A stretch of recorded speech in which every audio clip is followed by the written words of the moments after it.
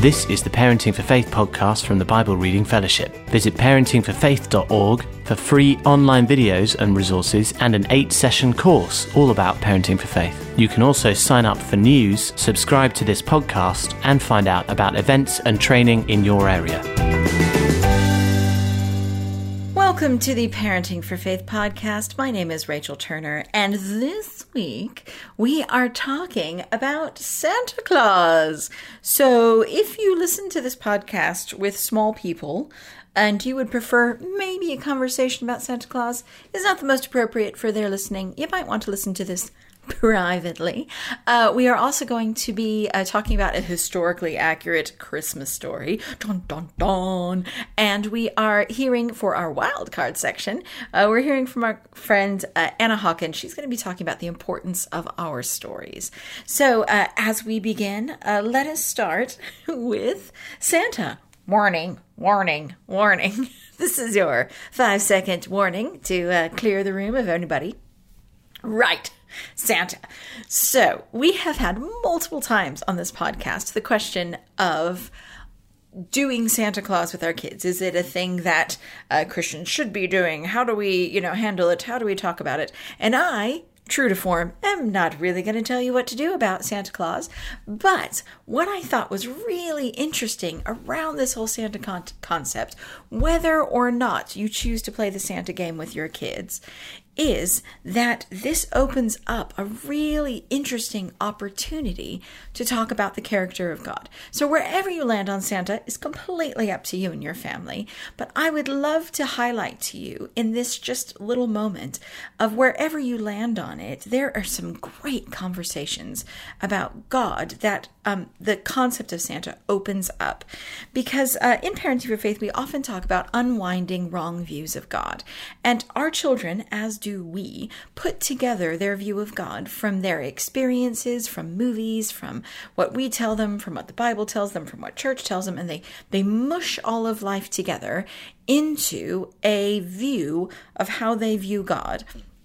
And I find that this Santa opening gives us a really interesting opportunity to open up how we see God, because we tend to compare God to people that we know to sort of understand. So for some people, God is like their father, their earthly father. They sort of, they tend to compare God to the father that they have or don't have. Sometimes we think, oh, God's like my mom and that he's really wise. And we sort of see God through the lens of people we're in relationship with. And Santa opens up a really interesting opportunity to say, hey, here's Santa. It's really interesting. How is God and Santa similar, and what are the differences? Because I think what happens sometimes to our children is that they conflate the two. They tend to take the two different views of Santa and a view of God, and sometimes they mix them, and they therefore influence how our children see it. For instance, the song Santa Claus is Coming to Town has in some interesting concepts about Santa. He sees you when you're sleeping. He knows when you're awake. He knows when you've been bad or good, so be good for goodness sake. Well, I have to say that quite a lot of children think the exact same thing about God, that he can see you at all times, that he is watching your behavior, and he is judging your behavior. And so that can lead to children thinking that God then deals with us the way that the world says Santa deals with us. And that can be helpful and that can be unhelpful. Sometimes when you think about it, this Santa is described as being omnipresent. He can be, around the world all in one day. Omniscient. He, knows everything about you. He is miraculous. He loves you. He gives good gifts. He is jolly and delightful. He has helpers that also put into plan his miraculous actions. He has elves. God has angels. Sometimes you can see how kids get confused and how their view of one thing influences how they view the other. And so you can have some really interesting, how are they the similar, how are they different conversations that really strain out an interesting concept of God. For instance, you can talk about the difference between how Santa sort of when we talk about Santa, if you do not use the Santa thing at all, that is fine. You can say, in all of these movies that we watch about Santa, in the way the world plays the Santa game, they say that, Santa's watching, and then if you're good, then he gives you good things, and if you're bad, then he gives you bad things. And that's sort of the way that the Santa game works. But is God like that? Does God look at our behavior and give good things to people who do good things and bad things to people who do bad things? Is that how God works? And then you're into a really interesting conversation. Or maybe it's about how, actually God doesn't give us what we deserve, but what his son deserves. And then you're into sin and grace. Other conversations you can have about God are about how, Santa really, his whole concept of Santa is that he's watching and judging you from the outside, where God is a part of knowing your heart and walking with you in relationship, which is different. Other differences between Santa and God. Santa doesn't want to be seen and known. So many of the Christmas movies are about Santa like trying to hide and not be seen. And actually God wants to be known and seen, and he sent Jesus so that we could know him better. And that's all about getting to know him, not about what we can get from him. Other things that you can compare and have interesting conversations about is how Santa, the game of Santa sometimes is about how Santa, gives us gifts to make us happy. It's all about the gift so that he can make children around the world happy.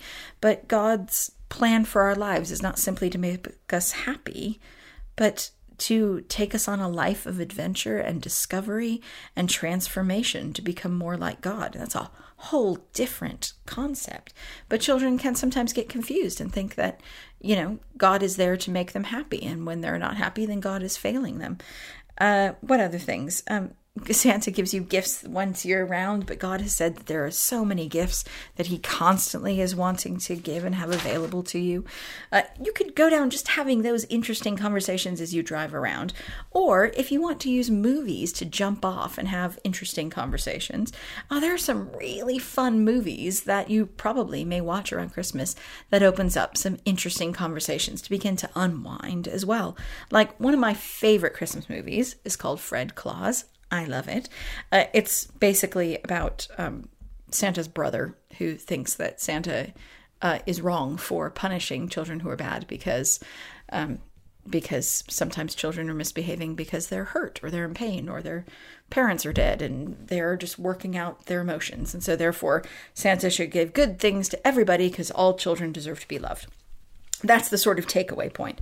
But that opens up a really interesting conversation, if you want to, about, is God like that? Are people inherently naughty or nice? Should God just look at people's behavior? Does he just look at people's behavior? Where does God's justice fit in? Should God just be like, oh, everybody sins and it's fine because I love you? Like, how does God engage with it? Is it about our identity? Is it about what we behave like? How does God view us and see us? I mean, that's a whole interesting conversation. What other things? Oh, Polar Express. If you've seen Polar Express, it's all about a child who doesn't believe in Santa or is on the verge of giving up his belief in Santa. And then he gets taken on a magical train to the North Pole to see Santa so that he may be a true believer. And it's constantly about belief. You have to believe in Santa and be a true believer. And that opens up some really interesting conversations about what does it mean to believe in Jesus and what does it mean to have faith. In the movie, it's all about, you have to believe, you may never see Santa, but you have to believe in him, and that's when the magic happens. But is that really what God is saying? On one hand, Scripture says, faith is being sure of what you hope for and certain of what you do not see. On the other hand, God is a tangible, real, involved in our lives being that you can look back in your life and say, this is when God encouraged me. This is when God spoke. This is when God moved. And this is when God rescued me. And that you can put your feet on the testimony of yourself and the people around you to say, God is real and I believe it and know it, not just because it's a thing I have in my head, but because it's a life I have lived. And what is the essence of faith and belief? You have all of that stuff. I mean, if you want to go old school, you can go down the It's a Wonderful Life. And, well, this doesn't have to do with Santa, but I just love It's a Wonderful Life. But I found that whole thing about It's a Wonderful Life, it's a movie about a guy who gets sad and feels like his life is pointless, so wants to die. I know, it's so cheery. And an angel shows him what everybody's life would be like had he not existed. And he sees that he actually had a massive impact on people's life. But I always found it interesting in that movie that we never see God's perspective of God's heart for George Bailey and how God felt about his choices. And that's a whole nother conversation you can have around that. There's so much I just wanted to highlight to you. Whether you are watching Paw Patrol's Christmas special, or you are watching a BBC panto, or whether you are watching a classic Christmas movie around this, wherever you land on doing the Santa game with your kids, I just wanted to highlight that there is really fascinating conversations about the character of God and how our kids have mixed often how we talk about Santa and just the stories that are out there, the Christmas stories that are out there and the Christmas values that are out there around the Santa story and how that may influence how we view God.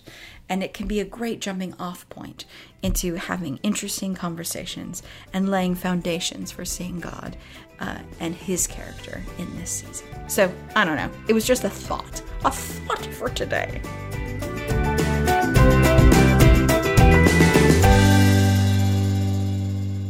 And the question we are looking at today, please do send in your questions to the Facebook page. You can message us through there. You can go to the web page, parentingforfaith.org, and contact us through there and let us know your questions for the podcast. We'd love to answer them. Today, we had in a question that was all around: is it important to make sure that the story, the nativity story that we're telling our children is historically accurate? And I found that a really interesting question. Cards on the table. I love biblical culture and biblical backgrounds and geography and cultural contexts and all sorts. So if you've ever been my intern, you will have been forced to not only hear me teaching like a 36-week course on it, but also I take you to the British Museum and we do a whole biblical backgrounds, biblical history tour and stuff. So I am biased on this one. You always feel free to disagree with me. But in this question, I wanted to highlight that there's sort of a difference between the sort of pedantic, biblically accurate stuff that sometimes people like me get trapped in. Things like, there is technically no donkey mentioned in the biblical account. Like, come on now. And so, I do, on a bad day, get annoyed at the song Little Donkey because I'm like, that is not biblically accurate. Does that impact the biblical narrative and the whole point of the nativity? No, but sometimes people like us get a bit pedantic. So for me, if you're talking about those things, is there a donkey, is there not a donkey? I don't think it's, that huge. There are other things that people like me really care about, like the angels that sang to the shepherds, technically in the biblical text, are warrior angels. They're not choir angels. To me, that's important, but I know to not everybody it is. And that's okay.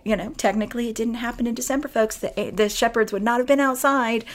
So there are people like me who care about those things. And that can just be a personality thing. And sometimes it's nice to know, but I wouldn't worry about it when it comes to dealing with our kids.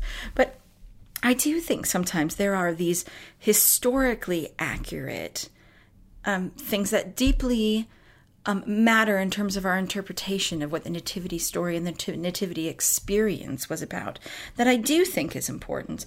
And I think that sometimes means that we can feel like, oh no, well, I don't know enough about that stuff, so therefore I shouldn't even wade into it. And I think it actually is a really joyful exploration, and it models to our kids that my understanding of Scripture today may be different than my understanding of Scripture tomorrow and next week, because I am always learning and God is always showing me new things, and people who think about this stuff deeply will teach me new things, and I can change my mind and grow and understand the Bible in new ways. And that is a beautiful thing.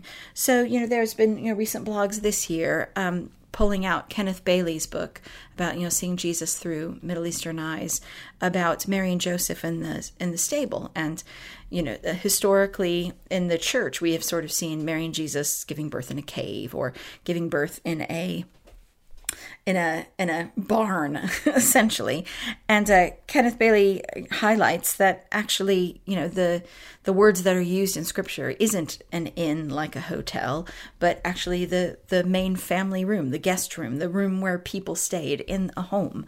And so Mary and Joseph actually were going to a family home, and they stayed inside a family home with other people.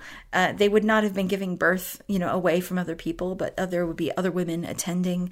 There would, possibly be a community midwife there. Jesus was born into a family in the same way that every other child is born into a family, and surrounded by those around them. And it may have been a crowded, but quite public experience of Mary and Joseph being part and inside a home of people they were related to. And that does kind of make a huge difference in how we read the story and what we talk about and what we preach about.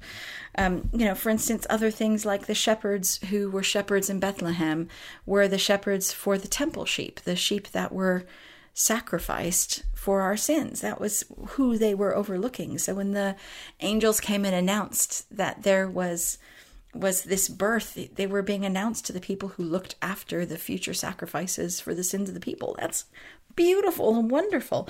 And there are those things, but it's really helpful to know, but that doesn't mean you have to know everything. I recently just have gone on this journey of understanding how long the wise men took to walk all the way there and when they would have arrived, which means that Mary and Joseph would have lived in Bethlehem for, up to a year, up to 2 years, before the wise men showed up and before they had to flee to Egypt, which means that they were friends with the babies who were murdered by Herod, and they were part of a community of people who, I don't know.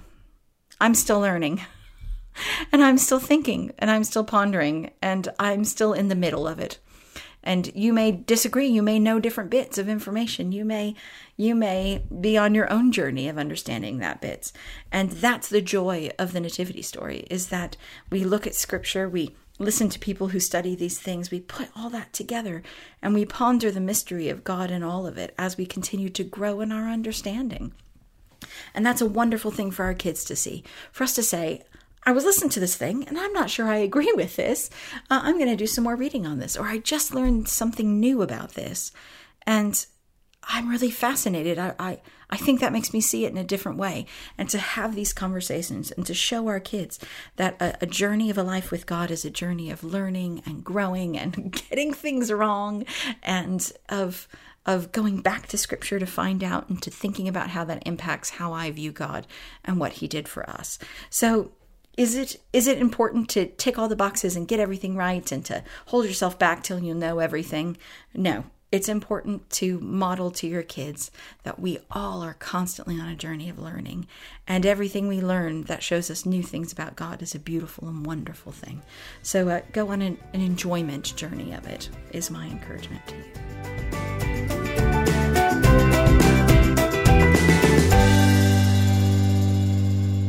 So I wanted to share with you something that happened to me a couple of weeks ago.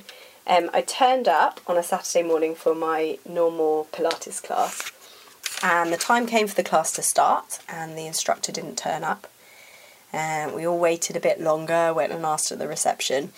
Anyway, about 10-15 minutes in, it becomes pretty clear that the instructor's not going to turn up. So everyone starts packing their stuff up and get ready to leave. And as we were doing that, one woman, the bravest lady there, I guess, said, wait a minute, if I go home now, I'm just going to sit and eat cake. And I was actually quite impressed that I managed to get myself out here on a Saturday morning and was looking forward to how I'd feel afterwards. Do you think we could give it a go? And so a few people stopped and looked at her. And she explained a bit more. She said, I know none of us are Pilates instructor, Pilates teacher, but I think probably all of us could think of one exercise that's helped us, or remember a little bit of something that we've been taught and share it with each other. So a few more nods, people starting to think this might be a good idea, start putting their mats and things back out. She said, right, I'll start. Here's the thing that I can remember. I'm going to do one thing, and then if you want to, you guys can join in. If you want to do your own version, that's fine. And then when I finish, someone else is going to go. And you know, we carried on for an entire hour like that, because every time someone stopped, it prompted an idea or a thought in someone else, reminded them of something they'd done.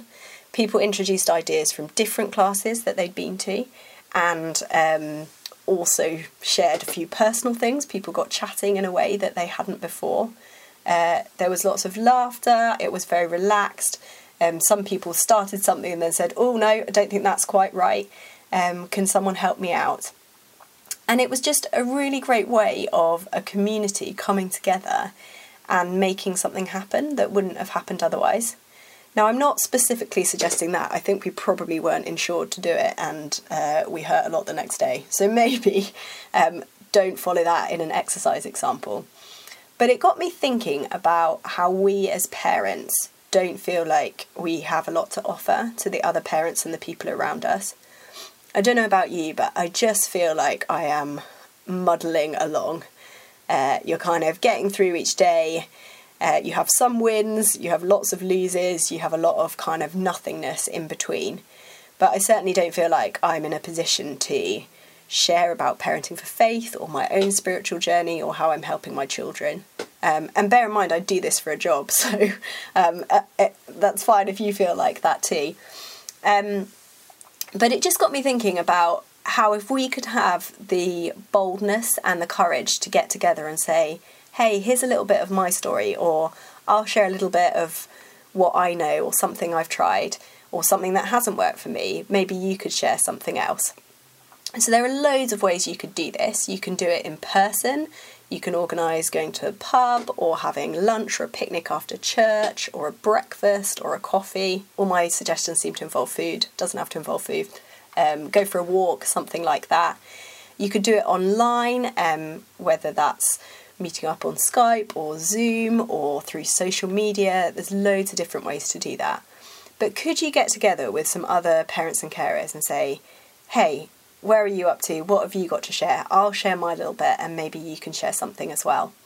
The Kitchen Table Project have a resource called Inspire, which is an evening, just a one-off evening of getting people together and chatting about some of this stuff. And we have loads of resources on our website. So you could gather people together for our monthly bedtime drinks. Maybe just say, do you want to come over to my house? We'll watch it and chat about it afterwards. Or do that online. You don't have to do that in person. Or maybe watch one of the Parenting for Faith videos, listen to a podcast, something like that. But there's just so many ways that we can share stories that help other people. And in Rachel Turner's book, It Takes a Church to Raise a Parent, she talks a little bit more about this in chapter 3. She talks about how powerful stories are and how they help other people. Particularly stories that convey trying, because just like the rest of parenting, it's very much a mixed bag, isn't it? Parenting for Faith. There's joy, there's struggles, there's comedy moments, there's disappointments. And it really relaxes people if they can laugh and feel like they don't have to be perfect. So if you've got a story of trying, whatever the outcome, go for it. Rachel's got a brilliant one on our website called The Triumph of the Try. Do look that up if you haven't already. Share stories of the up and down journey. That helps people to feel like they can be honest and that they don't just have to share successes. Share stories to laugh about. Share stories that have taboo, awkwardness. Encourage people, whatever they have to say. Perhaps you could share a story that reflects your family. You might not have your family might look different to some others, and that's great because it all adds to kind of the breadth and depth of what people like they can feel like they can share. And particularly share any stories of children or teenagers connecting with God, because this really inspires people of what's possible. I think sometimes if people haven't seen children or teenagers really connect with God before, or they haven't seen them do it in a specific way, that as you share those stories, it really opens up their mind and gives them new ideas. And just inspires people with what real faith in children can look like. These stories remove the fear of failure, and they just encourage parents to give it a go and to come together as a community. So, yeah, based on an instructor not turning up for Pilates, I just wanted to say, have a go. Share whatever you have, whatever you know, whatever you're trying, whatever is not working. Be bold and get together with one or two or many others and just say, hey, I'll share a little bit of where I'm at. Maybe you could share something of where you're at too. Enjoy!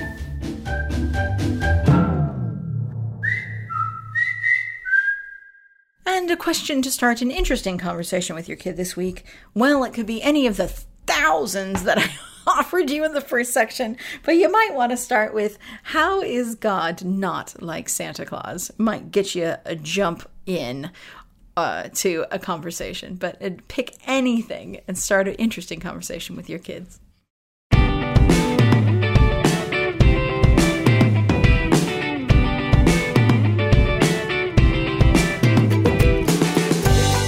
Thank you for downloading the Parenting for Faith podcast. A new episode will be released next week, and why not look at parentingforfaith.org to watch the free 8-session course, to get in touch, or to find out about training and events near you.